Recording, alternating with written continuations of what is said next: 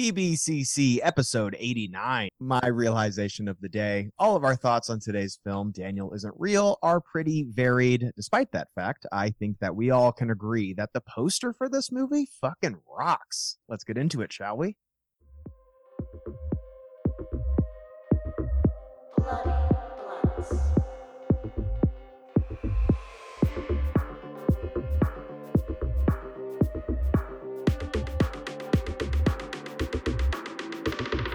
Bloody Blunts.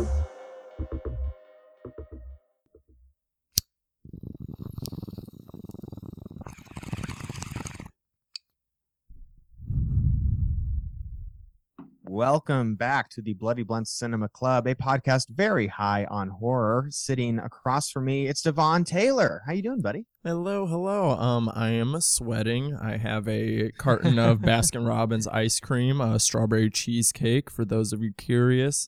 Yeah, I am it like is full on hot. flash dance right now. It's incredibly toasty California day. But we're gonna try to get through this one without shorting out our electrical equipment with our dripping sweat. But I think it should be a good one. I think we'll be okay. This is gonna be an interesting one. So we're continuing our coming of age theme. We're Yes, rolling yes. right along, and this one's gonna be an interesting one because this is a film that Garrett and I, neither one of us particularly loved on our first time around, and usually whenever usually I always try to get everybody on the same page, and like when a guest like submits a movie, but I was like, you know what, I was like, let's challenge ourselves. I want to see if the guest can bring the movie and maybe kind of turn us around a little bit, see if our thoughts maybe changed a little bit. And I think our guest is the perfect person to do that. She's very enthusiastic and has some tough skin for being the youngest guest that we've had here on the podcast. Welcome. Welcome in, Gory Corey. How you doing? Thank you. I'm so honored. I didn't know Thanks you so were much the for young. having I me. assumed that I was the reigning baby. What? How old are you, Gory Corey? I'm 19. 19. Oh, way younger than me. Okay, Yes. well, welcome. youngest guest on the show, and also one of the youngest members over at Fangoria, and co-hosts her own podcast, The Scream Teens. But yeah, I'm very excited to have you on. We got to do the Malignant live stream together, which was Yes. so much fun. Oh my Gotta god! cut out the cancer. Oh yeah, Daniel would, We or I think Luke would agree. Luke would agree to cutting out the cancer. Mhm. Of we're talking Daniel Isn't Real today. But before we got into the movie, I did want to ask you because Corey here, like me, is a Scooby-Doo mega fan. Oh, yeah. I've heard you. I'm pretty sure every podcast I've listened to you guest on, you've brought up Scooby-Doo at some point. Scooby-Doo every time. And we talk about Scooby-Doo here a lot. We talked about Scooby-Doo quite a bit during the Scream franchise. Oh, for Yes. sure. You have to. Yeah. So what kind of impact did Scooby-Doo have on your horror coming of age, if you will?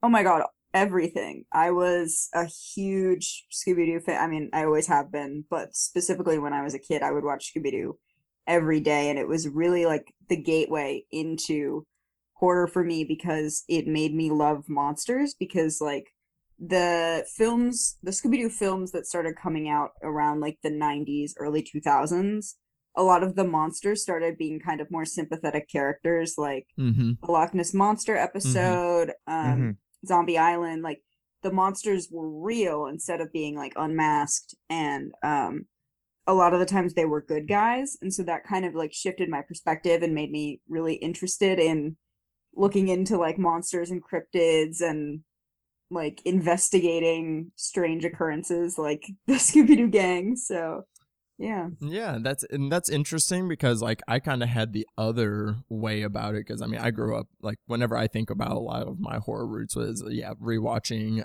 We had like every one of the like compilation VHS tapes that they would make of like the Yes. the 60s 70s series. Mhm. So we had like all the compilations of like the best episodes and whatnot, and then we get all the animated films. I mean I did a triple feature of Scooby-Doo this past Halloween. It's one of those ones that it was fun enough to where I could watch with my sisters and like we all loved it and had a good time. but then it also kind of introduced me to like, when people ask me now why I watch horror movies, they're like, how can you watch horror movies and especially like, in today's day right now.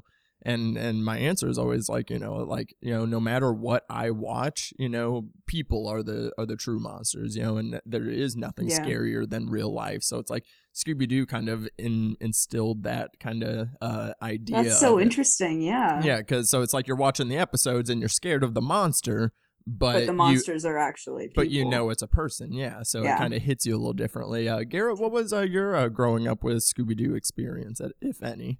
In both of your eloquent answers, the thing that kept coming to my mind is that wonderful clip of the behind the scenes of the Scooby-Doo movie where you have Sarah Michelle gellar like saying why the show really related to people. And she's like, it wasn't a boys thing. It wasn't a girl thing. And then you have Freddie Prinze Jr. He's like, it was a talking dog, man. It's the best video. So I absolutely love that clip. But yeah, for me, Scooby-Doo was kind of, as were a lot of things when I was a kid, it was like coming back. And so the older thing also became like repopularized, and like it happened with, Indiana Jones and Star Wars and a bunch of other things, to where there was a thing that existed. They remade it for modern audiences. I'm of course talking about the live action movie, which was definitely a big part of my childhood. I actually remember watching the second one a lot. I was a big fan of the second film, but I also loved the cartoons, specifically the crossover episodes where they would have like Batman and Robin, or like Don Knotts and Abbott and Costello, so cool. or whatever. Yeah, I always really liked those, and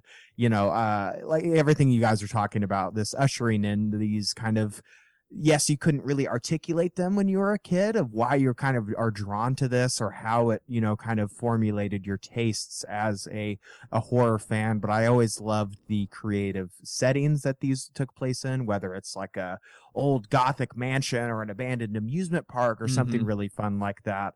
I always just was really drawn to the characters as well as the animation style of everything. And then just kind of the overall feeling of the show. It wasn't really something that I was able to get a lot from, other kind of cartoons that were popular at the same time, something like Tom and Jerry or something like, or like Looney Tunes or something like that. Scooby-Doo was really its own kind of flavor of things. And I've always, of course, I think we've all kind of agree, we've always been a little bit more attracted to the more kind of, if you want to call Scooby-Doo macabre, I guess, but the spookier kind of elements, even in our adolescence. And I think Scooby-Doo is just a perfect kind of gateway for that, and for so many people. And something that I love about the show is that it's continued to be that. Like Scooby-Doo has found new audiences and ways to constantly reinvent itself. And I love that it's just continuing to cultivate, young horror fans. I think that that's super important. And I am eager for it to make its return to the big screen, not from Scoob, but maybe we can get Matthew Lillard back, maybe one day. Yes, I feel like that would really, everyone would want to see that if he came back as Shaggy. Yeah. Yes, please. See, but we're in the Matthew Lillard essence right now, so and let's cash in on that. And everything isn't about sequels now. Now it's spin-off, so we can just have a Shaggy spin-off if we really wanted it, if we really asked hard enough. But Scooby-Doo is the IP that will never die, and it does make me like so and it happy. Shouldn't. It's like such a testament to how genius the original characters are. Like, I don't know, I think a lot about like the archetypes of each character and how they are so able to, even like back in the 60s, break out of like their stereotypical roles. It's so like they fit together so well. Yeah, so much creativity too, just between everything. I can't really think of too many kids horror things that like really lean into like the gothic elements and things like that. And it just never ending. I want more of just like the straight up animated movies, like when like that was like a prime time era. Garrett, we're gonna do an episode on Zombie Island at some point. Yes, I'm here for it because that's just like a great just movie in itself, like not even just Scooby-Doo. That's cinema. It really is. So Zombie Island coming soon, but then also justice for Scooby-Doo and the Reluctant Werewolf. But yes. Yeah. That so little underrated. We'll have an entire Scooby-Doo month, I'm sure. I think that is the play, honestly. I think we should just go ahead and do a whole Scooby-Doo month. But Scooby-Doo will have to wait because we have another movie to chat about for today's episode.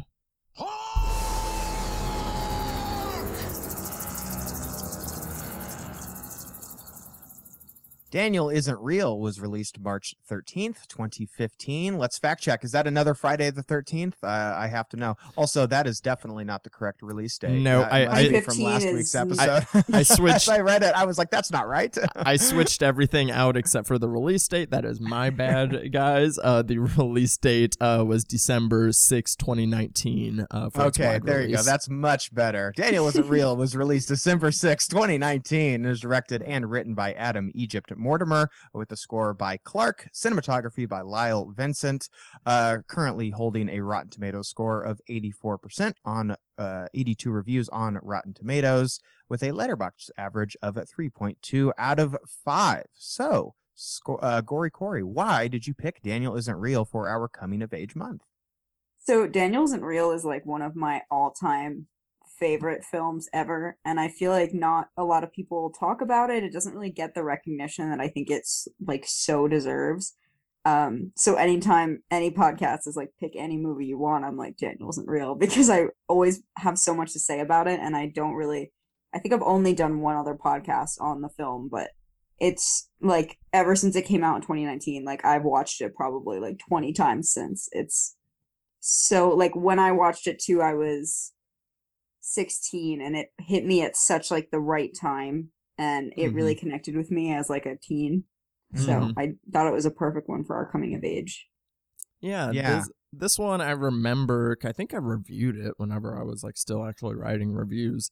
And because I remember this got a lot of praise like right when it came out. And maybe that, I guess that has maybe dissipated a little bit, because I remember like when it came out, like everybody was very hyped on this movie. And then so by the time I like got to see it, I already kind of had these like very high expectations about it, and maybe that affected it my first viewing initially. So I wasn't like as impressed with it. And then on this time around, I can totally see why you picked this for a coming of age pick, because at first I didn't really think about it, but the movie is kind of sectioned off between like this coming of age film, but then also this fear of mental illness running through your family, and dealing with that. And unfortunately, I feel like the two don't exactly gel together. Not in the way that Daniel and Luke do when they do their like smushy face makeout thing. But I disagree. Interesting. Like, because I feel like they are like almost two distinct halves, and I enjoy the second half of the film a lot more once it does get a bit darker. But I can totally see the coming of age beats that has in the beginning of that like freshman year of college. Like I know exactly that, time. I remember my freshman year of college, and like that specific, like, oh, you kind of want to be extroverted and go out because that's what you feel like you should be doing in college, versus like, trying to find, the people or person that like, that you can actually relate to. So I totally saw that, and I've always loved the filmmaking on it, though. On a technical level, this movie looks very good. The lighting is great, and the composer, Clark, I love how we haven't had any writers or directors that go by one single name here on the podcast, but we've had at least like 4 or 5 composers that like to just choose one name title. So Clark did go off on the score for this, though. Garrett, what did you think about on this revisit? So I had a chance to see this, not at like its world premiere, but at its like the weekend it premiered at South by Southwest Film Festival. It was part of like the Midnights category. So I remember going to see the film, and the director was there, and they were talking about the movie. I think also at that film festival, I mentioned it in my realization, but I think it also won like poster of the festival. I do genuinely really love this poster, but I didn't care for the movie when I saw it originally, and I also did not care for it when I rewatched it. And I feel bad. Like when you had suggested this movie, I'm always very eager, and I still am eager to uncover or discover why people really enjoy a thing that maybe just doesn't connect with me, or I don't love as much. I was really excited when although I like the movie, I'm not as in love with it as Devon is with Candyman. I was excited to talk about that. We've talked about maybe just doing something similar with like Eraserhead in the future. There are plenty of movies out there that I'm just like, hey man, this isn't for me. glad people like it, but yeah, even on a rewatch, this film just doesn't quite hit for me. I agree with what Devon was saying. I think the style is cool, but I think it is I think it's there are a lot of movies that the style is the substance, but I think the substance in this movie is really shallow. I don't think that it works well in kind of portraying this mental illness. In fact, I think it's pretty problematic, if I'm being honest. I don't really like the relationships in this movie, and the romantic side of thing doesn't work well for me at all. I wish some of the female characters had a little bit more agency in this movie. I think that they're incredibly lacking. I think the performances in the movie also aren't great, and I feel like it's kind of a bad faith kind of argument against the movie, but I also just think it's kind of stupid. It's kind of silly. I think the way that Daniel is portrayed is really goofy. I think he's tried to be portrayed as like a cool guy, but I think he's like a weird kind of like this is what a nerdy person thinks a cool guy is like. It just comes off very silly to me, apart from being problematic and just not very I don't other than being like a well-made movie, there's just not too much I really like about this film. So I really don't want to put down this movie that you like, and I'm so glad that you like it, but I just really don't care for this film. No, that's But I'm excited to talk about why you like this movie so much. no, I think that's honestly like a great opinion or like a great stance to have of like, even if I don't like this thing, it doesn't mean it's like the worst thing in the world. Like I'm glad other people like it. Yeah. I feel like more people need to have that stance on movies they don't like. Oh yeah, because it's like this is like in one of those kind of things where it's like I can still like take like the filmmaking and give it its praise, and like Yeah. and I'm not gonna be like one of those people that, like, you know, when we get to our ratings at the end, it's like I'm not gonna be like 1 out of 5, because it's like I know this isn't a 1 out of 5 movie, you know, as far as like the filmmaking, and there's things in it. It's just like if it wasn't, you know, the things that didn't work for me, and I can agree that I think one of the biggest detriments is Patrick Schwarzenegger as Daniel is he's not good. He watched I think he watched Fight Club 3 times before they filmed this, and he ran with it, and I didn't realize that we had not one but 2 you know, nepotism babies hanging out in this, because I didn't realize Miles Robbins, and I was like, wait, Tim Robinson? But then when you look at his face, though, he looks just like his mom, Susan Sarandon. Like I was like, that is totally her kid. Yeah. And I think he does pretty well, especially like when it comes later to kind of him portraying Daniel, but through himself instead of through Patrick Schwarzenegger. Like when we get to do some of that, I did enjoy that. But so let's go ahead and dive into. We'll start at the coming of age kind of elements here. Because again, I like the age that they chose for him being like a college freshman, and like him leaving home, but he's like still, you know, he's living in the dorms, but he's like still taking care of his mom because he obviously worries about her, and she is mentally ill. And I enjoyed all of that. And I enjoyed what the relationship between him and his mom. I feel like it didn't get to breathe as much because we kind of have to do the typical cliche friend has an imaginary friend to deal with a trauma thing, and because he has no friends and to cover up, it's like, yes, because that's kind of what all people choose, you know, imaginary friends for. So I feel like we could have maybe skipped that, and then like you still dug into like just him, how Daniel would like help him with his mother. I wish we kind of got more of that with the coming of age stuff. I kind of liked seeing the relationship between Daniel and Luke, though, when they were kids, because you can kind of see how the manipulation starts and how, like, deep-rooted it is, because, I don't know, I feel like there's kind of a quality to Daniel where, like, he does truly have fun with Luke, and they are really friends, but they're friends sort of in, like, it felt very much like a Jennifer Check needy type of friendship to me, like a Mean Girls friendship, where, like, they're friends, but they also are kind of like frenemies in a way. One of my favorite parts, that's one of my favorite parts of the coming of age story, because like when you have to understand the way that friendship dynamics work and relationships within your life, and how like people you might have been friends with when you were 5 years old and have, you know, trust aren't actually your close friends or don't actually have your like best interests in mind. I thought that was like a great way of showing that. One of my favorite parts of the coming of age story is the mental illness kind of arc, because that is the age where if you have a history of mental illness in your family, it will probably show up for you if you have that mental illness as well. So I thought the way that they showcased that was really interesting, especially because Luke knows that his mom is mentally ill, so he knows that he's probably going to develop that, and that he's not sure, what's happening to him, but he tries to get help. And I think that's kind of something that a lot of people with a history of that in their family can relate to, especially when they're, 18, 19 years old.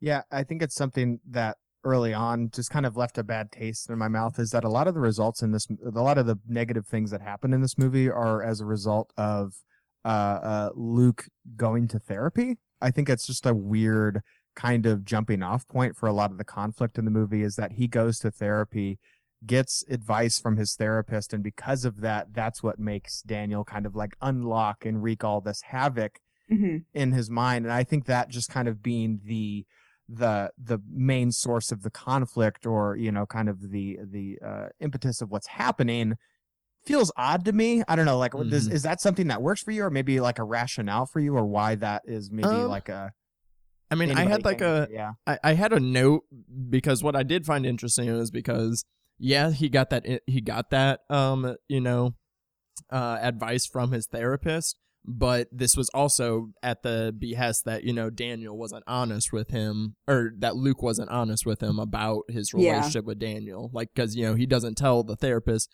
until way later in the movie what Daniel did when they were children, trying to kill his mother.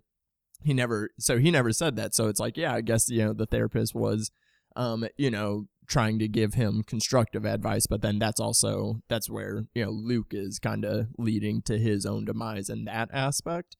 But like it was like I did understand like that fear that he had of becoming something similar to his mother. And especially like I like the way that they contrast it with the setting of her apartment. The way that they dressed it with like the pages on the wall, and she's scratching and breaking mirrors, and like it's just like in this disarray, and like him going from like his nice little college dorm and everything is like kind of fun and whimsical, and then like when he goes back to his mother's apartment, everything feels so much heavier. Like he doesn't seem as happy, and it's like, and you're just like kind of seeing everything, and like the way that's like very dimly lit all the time.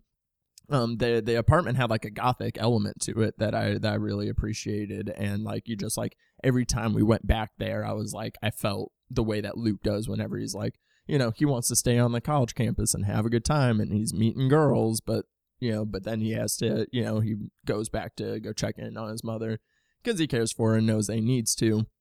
But that feeling of like, they talk a lot about Daniel kind of being a shadow lurking over Luke's shoulder, but then like I think that very much works for like his fear of this inevitable mental illness that he might experience due to his family connections.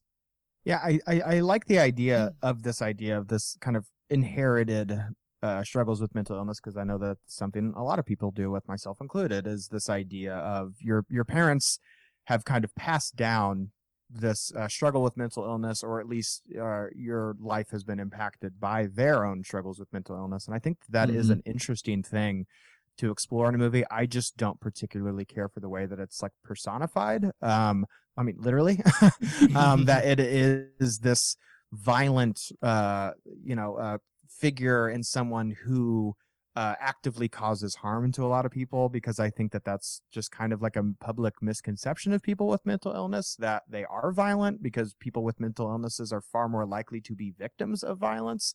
I think that that's something just strange of the film, and I think it could have used a little bit more nuance, particularly in regards of the mother of this film, that her house is ransacked and there's blood everywhere, and there's, like you said, the pages on the wall, and all the mirrors are broken and things like that. I just think it's kind of a cartoonish way to portray mental illness, and I just think, again, a little bit more nuance could have gone a long way in this film, at least for me personally. Yeah, I mean, I totally understand, and what I find interesting about the film, because I like the idea of it kind of being like, taking this approach that it's like, mental illness is not your fault in a way, because, when we get to the end of the film, it's like, you know, we find out Daniel is not just an imaginary friend, but he is like a interdimensional demon or something called the Abyss, and that like kind of latches on to people in a parasitic way, and like kind of. So I find that interesting that it's like, you know, that it was like, you know, Daniel or Luke just had to be in the, you know, the right time or at the wrong place in the wrong time, you know, as far as, you know, running away from his parents fighting, his mother has mental illness, and then sees this trauma, you know, of this shooting happen at this coffee shop. That just like this like little perfect storm that like, you know, allowed Daniel to latch onto him. I did find that interesting. But if they would have, I don't know, I found it weird, like when the movie kind of like took the detour to like try to, instead of having a moment where like Luke could have been like empathizing with the father of the shooter, it like is this like weird like manic scene instead. Like they could have, I don't know, like the way that they tried to tie that in, I found fascinating, especially in today's climate, you know, that they didn't kind of do a little bit more with that, you know, with this cold open that they had, that they kind of just like used it for the shock, and it's like, or they could have easily just tied it in like that, you know, Daniel was latched onto his mother at some point, to Luke's mother. Could have been interesting, but I'm not sure. Well, I don't know that Daniel was latched on to Luke's mother, because it's more like he's a demon that comes through. Oh, no, I was trauma. saying that's what I think could have made more sense than what they did with this one, because Daniel was latched onto the shooter guy. Mm-hmm. I was saying they could have maybe like did it to where it was the mom instead. I don't know. Can't tell if that would make it better or not, but but yeah. And so let's get into the connection between the two leads. We have Daniel and Luke. And Luke, again, who I says, the kid of Tim Robbins and Susan Sarandon. I did think he was a lost Sprouse brother the first time I saw this film. Yeah, I did too. Yeah, big Riverdale vibes coming off of this guy. Yeah. He's a cutie, though. I'll give him that. He is a cutie. He's a great actor, and he originally auditioned to play Daniel, and he did so well that's why they had him do that scene at the end where Daniel like takes over his body, because he was so good at like playing the Daniel role. Oh yeah, like, and I wish we got more of that, because again, I actually like the second half. Yeah, it's really cool to see. I like the second half quite a bit of this kind of struggle between the control of them, and like, you know, what it means that like, you know, Luke embodying Daniel in a way, like, you know, that Daniel is the confidence that he doesn't have. But kind of like with what Garrett said, like that he's like kind of like what you think a cool guy would look like, but that makes sense because this is like a centuries old demon. Yeah. So I guess this is what they think like what a cool confident guy is like. I love that charming. read Also, that like- Daniel is behind on the times. Yeah. He's like, Honestly, he's though, like, yeah, that's great. if you go to film school in New York, which is where Adam Egypt Mortimer went, like if you go to a New York film school, that is what every man looks like. Like that's how they're dressed, that's how they behave. That is like the gold standard right now. Hell so yeah. So when I watched that, I was like, of course. And he's supposed to represent or at least like in interviews they've said that he's supposed to kind of represent this like idealized toxic masculinity, but in my mind he's sort of queer coded in a way, because the way that he like his mannerisms and the way that he's dressed and that kind of thing like make me feel like he's kind of a queer metaphor, and I just thought that was really an interesting way to portray masculinity that I hadn't seen in a lot of films. Oh, I'm totally on board with it being like an analogy of toxic masculinity, because that totally gives kind of credence to what Devon was talking about, that he's just given like big Fight Club vibes too. No, yeah. But like in a not a compliment way of like this movie is your personality of way. It's like it's very much like in surface level, like for sure. Yes. Like he is Yeah. like I mean we'll get into that when we do movie math, but Yeah. you know, and I see queer coded stuff too, and like I was like kind of taking notes. While I was taking notes, I was trying to like put the pieces together. I'm like, okay, so like if there is a queer code, like what is it? But I couldn't find anything. Like especially like because like there's the scene like where they're Luke's taking his test and Daniel has the answers and he's all over his body. He takes his shirt off and like Luke is like cracking up at this. He like thinks it's hilarious. I'm like, wait, do you think it's hilarious? Are you into it? But then what I got was that that Daniel had the crush on Luke because he was getting jealous that Cassie was giving him the attention, but like he wasn't getting the credit for it. Well, and then also like a lot of the ways that Daniel kind of influences Luke are a lot of like sexual kind of like. I mean, Daniel gets like straight up cucked a lot in this movie.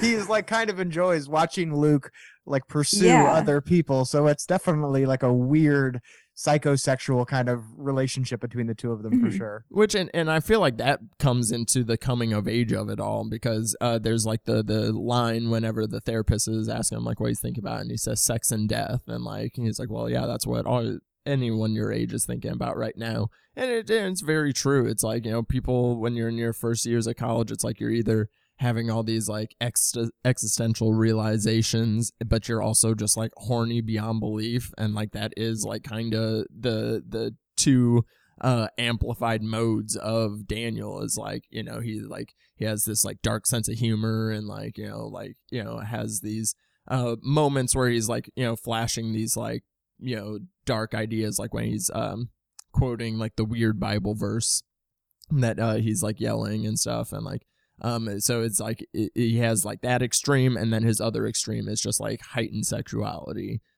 which we see and like I mean that the scene in the tunnels is like so unsettling. I will like that's the one scene it's hard to watch. That's the one scene where Patrick Schwarzenegger really got me. It's definitely like because this film isn't scary I wouldn't say, but it does have it has creepy vibes and stuff, but and some of the subject matter is bleak and dark, but like this sequence, like the whole thing, like this is where you kind of really see the evil coming out and like the effect that they would do for like the smushy faces of them like kind of doing that was real gross. And anytime Daniel had a fascination with opening Luke's mouth that definitely felt very sexual but like well he literally like crawls out of his body at some points and it's like there's clearly like a good amount of that connection there where you think a lot of and also like the taking over of the body like there's so much of that there where it's like does Daniel represent Luke's toxic masculinity within himself, like things like that as well. Well, but Daniel's also his own thing though too. So it's really an interesting question of like how much of Daniel's personality is amplified Luke. Yeah, because he is like it's its own being that just like kind of needs him as like more as the vessel. But then but it's interesting. Daniel said that he's been doing it for centuries. That he's been helping people, by influencing him and doing the things that he does. Which I find fascinating that that Daniel thinks he's mentoring people in some way. I think when you look at a lot of the scenes he has with Luke, like in some cases he does help Luke kind of get out of his shell and be more social and be more confident. But then when Luke starts kind of like veering away from Daniel's advice, he gets angry and he starts acting out and trying to convince Luke to do bad things. Like during when he stopped quoting the Bible, that kind of stuff, like you can see how that really gets to Daniel. And I think it's because, Daniel's only way of kind of being in the world is through other people. And so like Luke was his only access to be affecting the world. And so like he couldn't really, if Luke's not going to listen to him, then he has no purpose. He has no reason to be there. So I can see how he kind of feels trapped in that. I will say there might be a piece of me that feels like I kind of resist this film just because of my own kind of like trauma with this kind of idea. But I think this is like a pretty strong argument for this being like a faith-based movie. There's a lot of religious ideas kind of going throughout this. If you want to go that route, Daniel could be kind of an analogy for sin and like being the devil, because I think that also lines up with like the Christian view of the devils, that him being a conduit through people, and that's Mhm. how evil is kind of carried out, is doing his acts. And yeah, that might, doing drugs and drinking and hooking up with random people at parties might, get you friends quicker than being a quote unquote good person. But I think that's Yeah, kind of but even where. like in the Go scene ahead. where he Yeah. helps him kind of like with his mom, like obviously he didn't de-escalated that situation in a very like concerning Right. way, Mm-hmm. but his mom survived. So Yeah. there were elements where like Daniel did sort of help him out. Yeah. Yeah. I think that's maybe a little bit where my confusion kind of comes in, because I think that there are kind of a lot of ideas kind of scattershot, that there are ideas of religion Mhm. and mental illness, and then sexuality and this coming of age kind of style. And then also the relationships between like yourself and the art that you create and what you put into the art that you make. I think there are just a lot of ideas that I just don't know if the film gives quite enough substance for me to feel like it all kind of sticks together. And there are some threads that leave it up for interpretation to the degree that I'm unsure of what it's actually trying to say, Mhm. versus this fun kind of like you're able to kind of play with the different ideas and like and have these different theories of what the film could be kind of saying. I'm kind of more of just like I don't know, I have really no idea what the movie is trying to say, because it says like 10 different things. Just Yeah.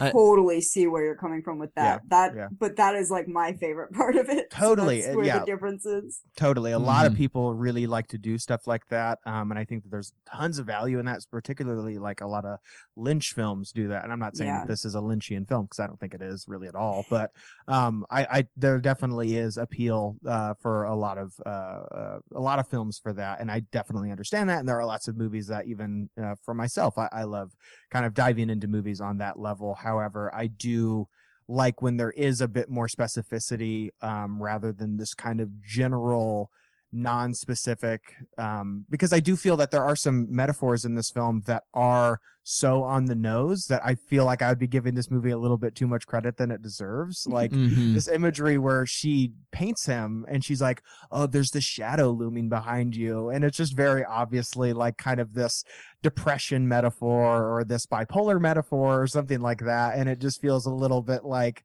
when I start to think maybe this movie is kind of leaving all of these open these scenes and moments for interpretation, and these ideas, I'm kind of also like, maybe I'm giving this movie a little bit too much credit. I don't know. I No, mean, no, I will say it took them like 6 years to write this script and make this film.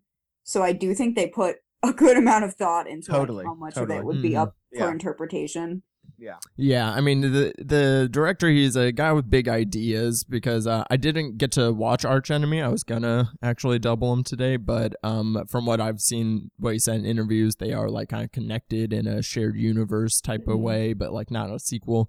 But he, as far as like, because it's like this like cosmic thing, like which I find interesting, that Daniel is this basically like cosmic demon thing, and whenever I guess it's like what he really truly gets out of it, because then when Daniel, or not Daniel, when the therapist is speaking with Daniel and asks him what he wants, and he's just like, I'm a traveler looking for a home.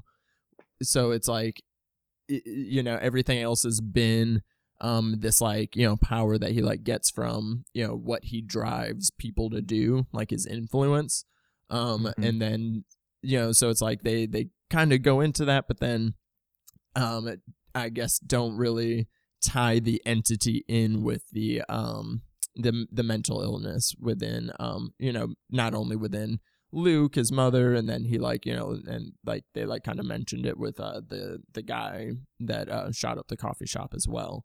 I will Um, say I do like the idea that this trauma is something that, yes, it can be inherited, but it's something that you can kind of just receive because of this Yeah. terrible thing that happened. Like you can get PTSD because you saw the shooting or a car accident, or you were in combat or whatever, or you were abused or something like that can happen to you, that you might have not been born with this kind of chemical imbalance. Of a lot of people who have mental illnesses, it's just like a biological thing.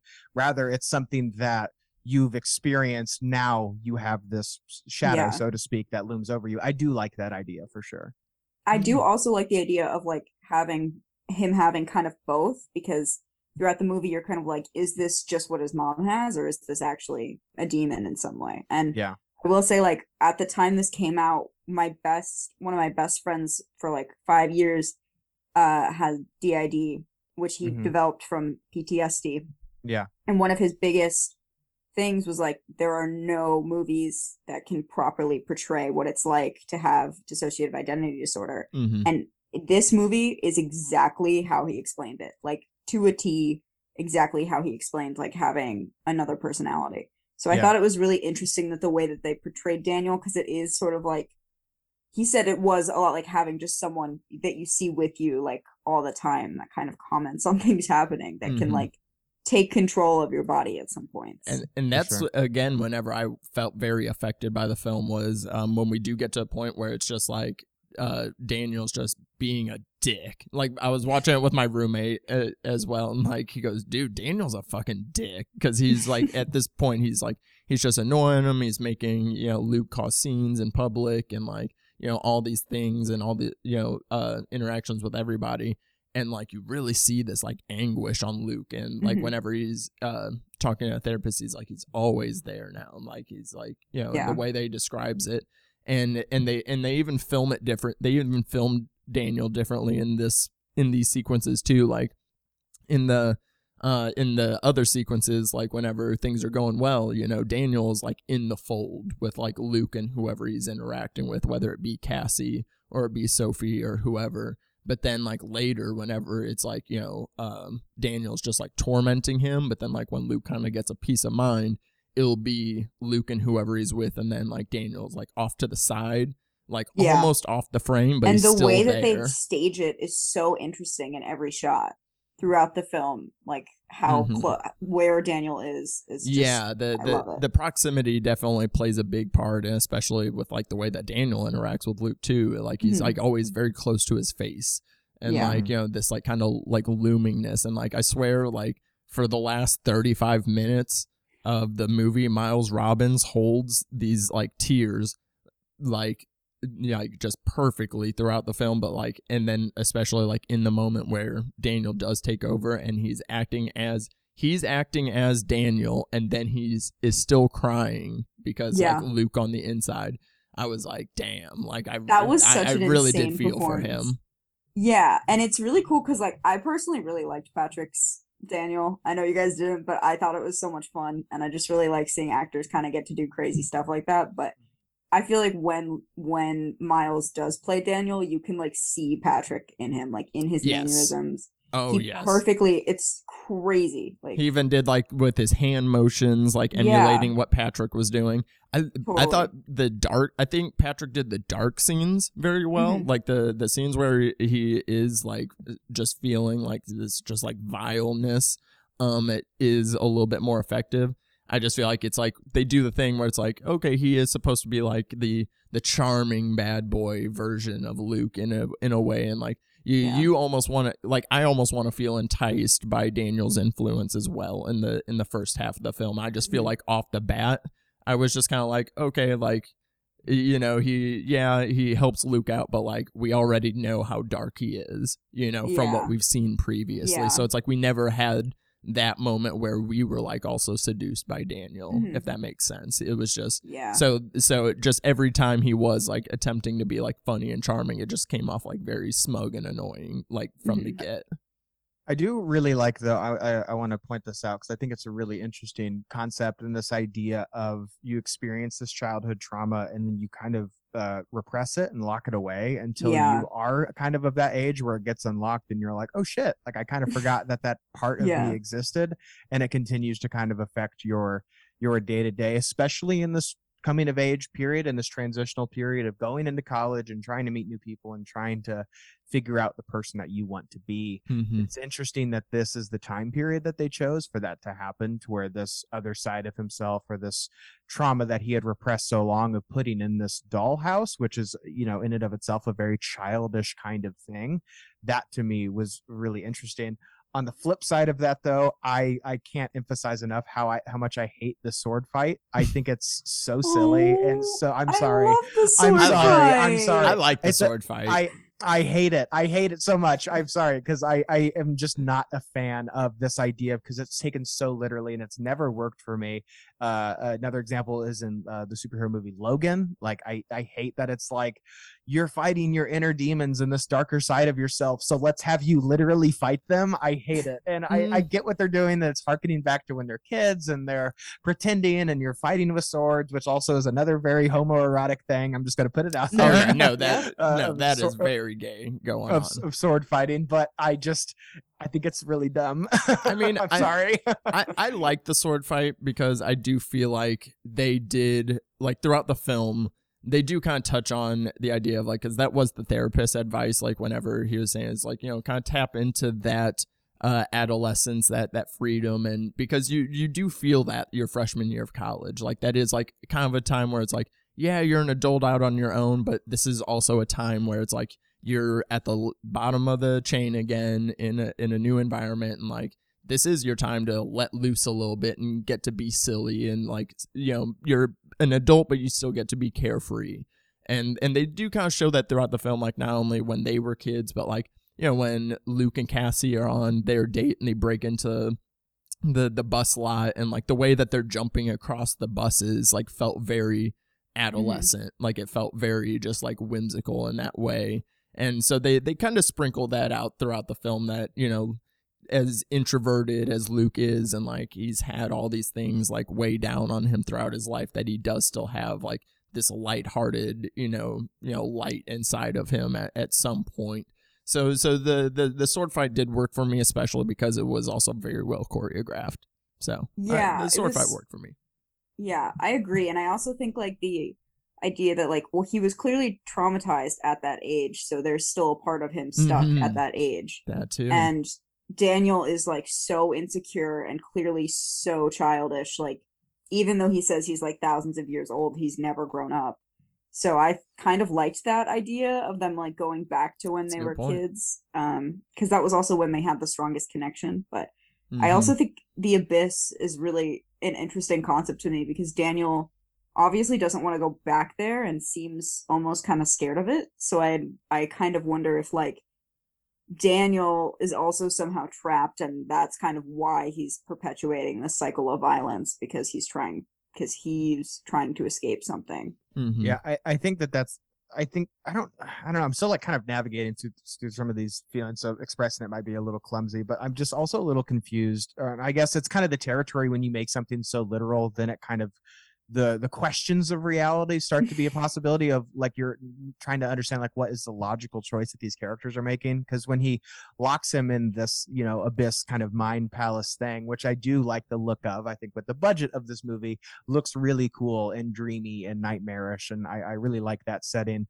But then I'm also just kind of like, damn, Luke was locked in there for hours maybe and got out just fine. Like, Daniel didn't think that the entire time to jump into this abyss and to escape. Like, I'm just kind of confused on what the rules Well- of this well, whole thing are for me. Cassie mean, like woke it up, like she like helped break like Mhm. part of the door down, like, because Daniels doesn't have that. He doesn't have a He doesn't have person anyone. that kind of helps along. And I did want to get into Cassie before we kind of get into our final thoughts of even though, because I felt like Sophie was definitely more used as like more of an object for Sophie, Dan. I felt like definitely fell into the manic pixie Yeah, and dream girl. and But I cannon feel like she fodder. was supposed to. Yes, you and know? I mean she was, yeah, and like That was the point. to kind of bring out some of these actions in Daniel, and like the differences, because that's the type of girl that Daniel is into versus Cassie is the type that Luke is into, and I like that with the relationship with Cassie, and that, like, you know, Luke doesn't need Daniel. All, you know, we see that, like, you know, she's an artist, and like she like kind of gets him to tap into his photography and like inspires him. And it's like, you know, and that's like kind of a thing that's like, you know, like if Luke was able to do that more, you know, as more of a coping mechanism, you know, of having an outlet, you know, not just art in general, but like just the idea of having an outlet to be able to do it. And like that's when Daniel, you know, gets intimidated as well, because he's like, oh, you're getting into this photography now and you don't need me as much because you're working your feelings out in this, and like this is bringing you joy. It's not me bringing you joy. And so I like that Cassie is there to introduce that, and like, and she also seems very understanding, and she kind of gets everything maybe a little too quickly at the end, but I like that the idea of like, you know what, I bet if Luke just talked to her more about his feelings, a lot of this could have been avoided and a lot better off, you know. And but you know, that is movies in general. You know, movies would be a lot shorter if people talked about their feelings more in them. Yeah, I want to note that it's such a college thing to be like, oh, I'm into photography now. It's like, dude, you mean you bought a camera? He literally Such a college thing. He literally looked around the room and found it on the shelf in his mom's apartment and goes, yep, I'm into photography now. Excellent. No notes. Yeah, just to kind of put my I guess final kind of thoughts on things, especially in regards to some of the female characters. Big fan of Sasha Lane. If you haven't seen American Honey, it's a really excellent film, and I think she's great really performer. terrific in that. I found most of the female characters to be underwhelming in this film for different reasons. I thought the mother character was just a bit of a cliche, and an inaccurate cliche at that. I thought Cassie and Sophie were pretty vapid, and we're kind of there only to support the male characters, which just isn't great. I also just, the way that this film just portrays mental illness, I think is vague enough to where it becomes problematic. I think when you kind of go into that territory of talking about mental illness, specificity, or at least nuance is, I think, appreciated, because then generalities start to be made and it just becomes a little, I think, kind of problematic.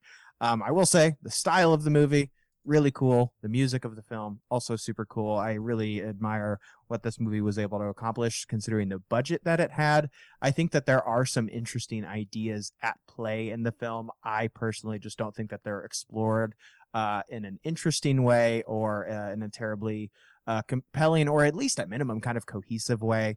So still, on a rewatch, wasn't the biggest fan of it, but I've enjoyed kind of getting some different perspectives on this, and why you guys, or why Corey likes it as much as she does. Yeah, so give us your what's your rating out of? We'll go with five photographs. What are you giving photographs. this game? You're not gonna like it. I am at 1.5 out of 5 photographs. Ooh. It's funny because Devon earlier, he was like, "I'm not giving this like a 1," and I was like, "Yeah, you're right. I'm giving it a 1.5." Ooh. Yeah, this for me at least a 3 is just a movie that I just really did not care for. Beyond just 4 is when it starts to get into negative feelings, or 2 out of 5 starts to get kind of like negative feelings, and this is beyond negative, where I really just don't care for the film. But yeah, I've tried to not just shit on the film incessantly, because I don't think it's an interesting conversation. But yeah, for me, just a 1.5 out of.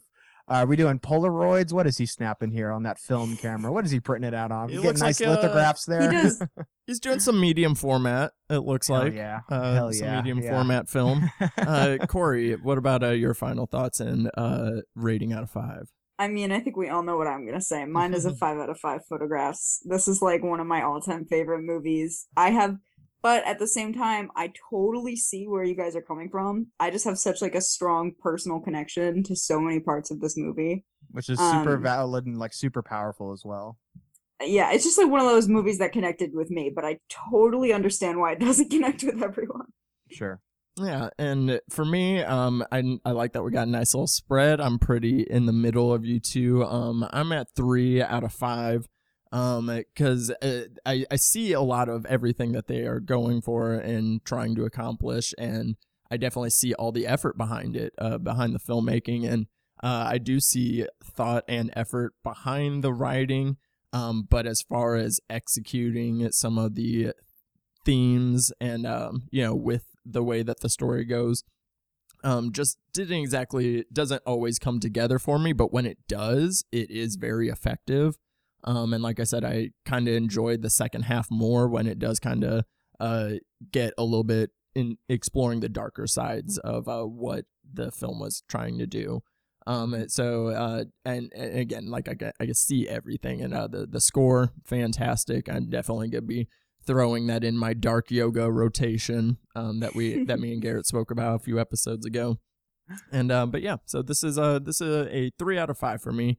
And this is forgot to shout, this is a SpectreVision production, Elijah Wood and his production company, and they're always making interesting films, and I'm always rooting for them to just be able to keep making these weird and interesting films. So let's go. SpectreVision is amazing. Yeah. Amazing. Yeah. Shout out to Elijah Wood. Let's get into our final segment of the episode.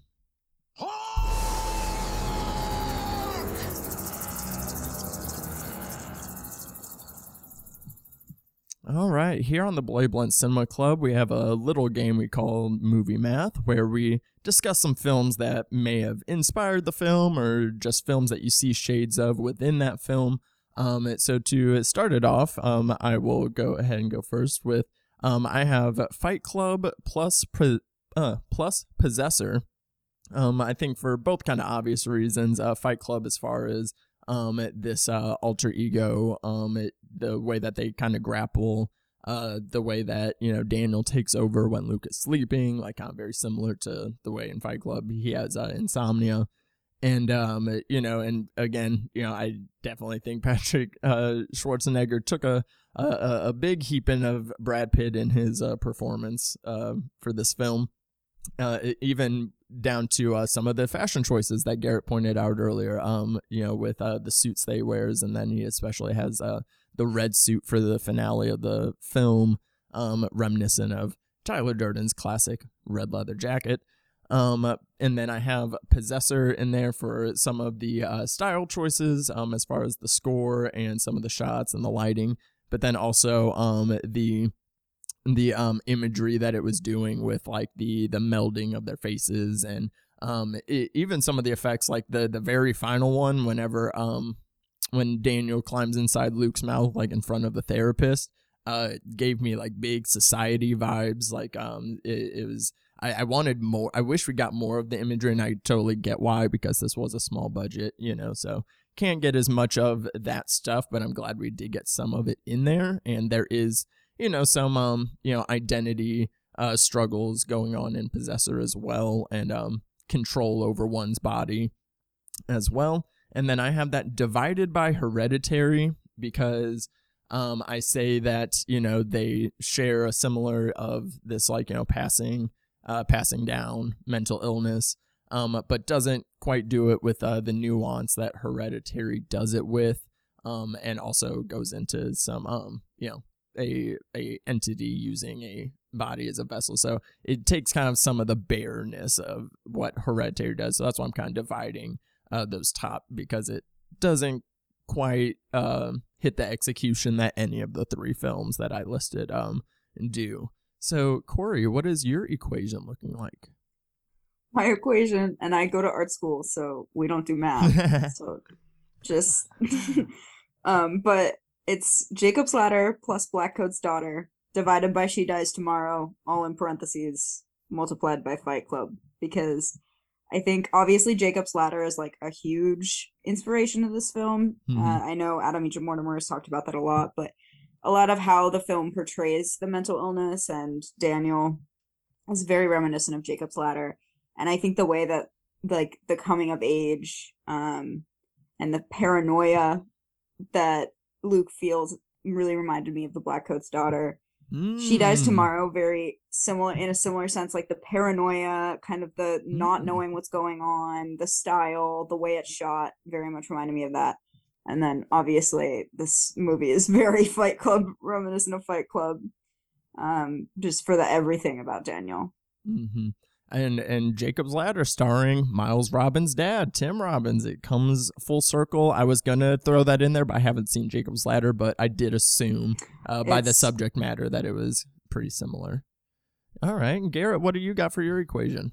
I also was going to put Jacob's Ladder in my list, but I went in a little bit of a different direction. I have Drop Dead Fred. It's my first one because it is also a movie that deals with like an imaginary friend kind of doing like the darker kind of portraying the darker side of you and maybe doing those things that, you know, the most evil parts of ourselves wish that we could do or something like that. And then you multiply that by Fight Club. I think that all three of us had it. That makes it a bit of a hat trick here for also pretty obvious reasons. But I think Fight Club is a particularly apt comparison because Tyler Durden, who is this imaginary, personification of toxic masculinity. And I also think that Daniel portrays a lot of the similar ideas and that a lot of incels also think that that's what a cool guy is in a lot of ways.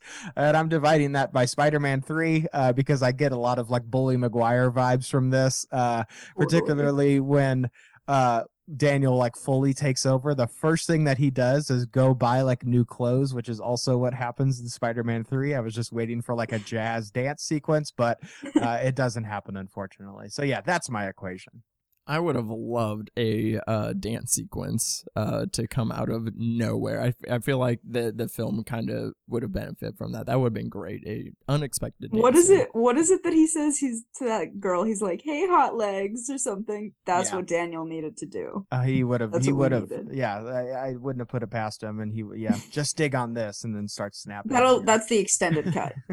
Yeah, and he would have did it to a coffee shop barista. It would have came Oh, all full God. circle. Yuck. Oh, Yuck. Womp, womp, womp. But yeah, so glad that we did get to talk about this. And again, it is fun to have these conversations when we have all wildly different opinions on them. I love that kind of stuff. Corey, thank you so much for coming on. Thank you so much for having me. Of course. What are you working on right now? Tell us about the podcast as well. Yeah, so currently, my biggest project right now is I'm fundraising for a horror anthology that I'm producing called Welcome Week.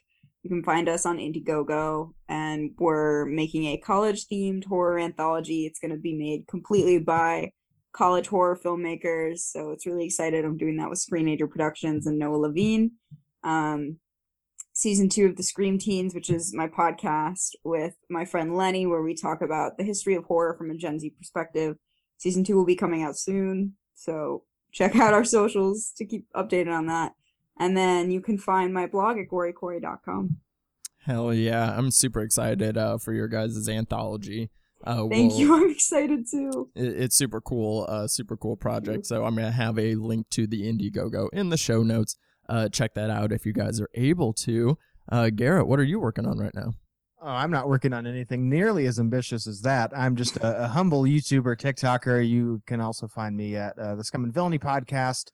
But yeah, Garrett McDowell at Twitter, Instagram, YouTube, Letterboxd, all that good stuff. But that's pretty much it. What about you, Devon? Well, I did just premiere a music video that I directed for my buddy Zamp Camp. You can find the official music video for California Freakin'.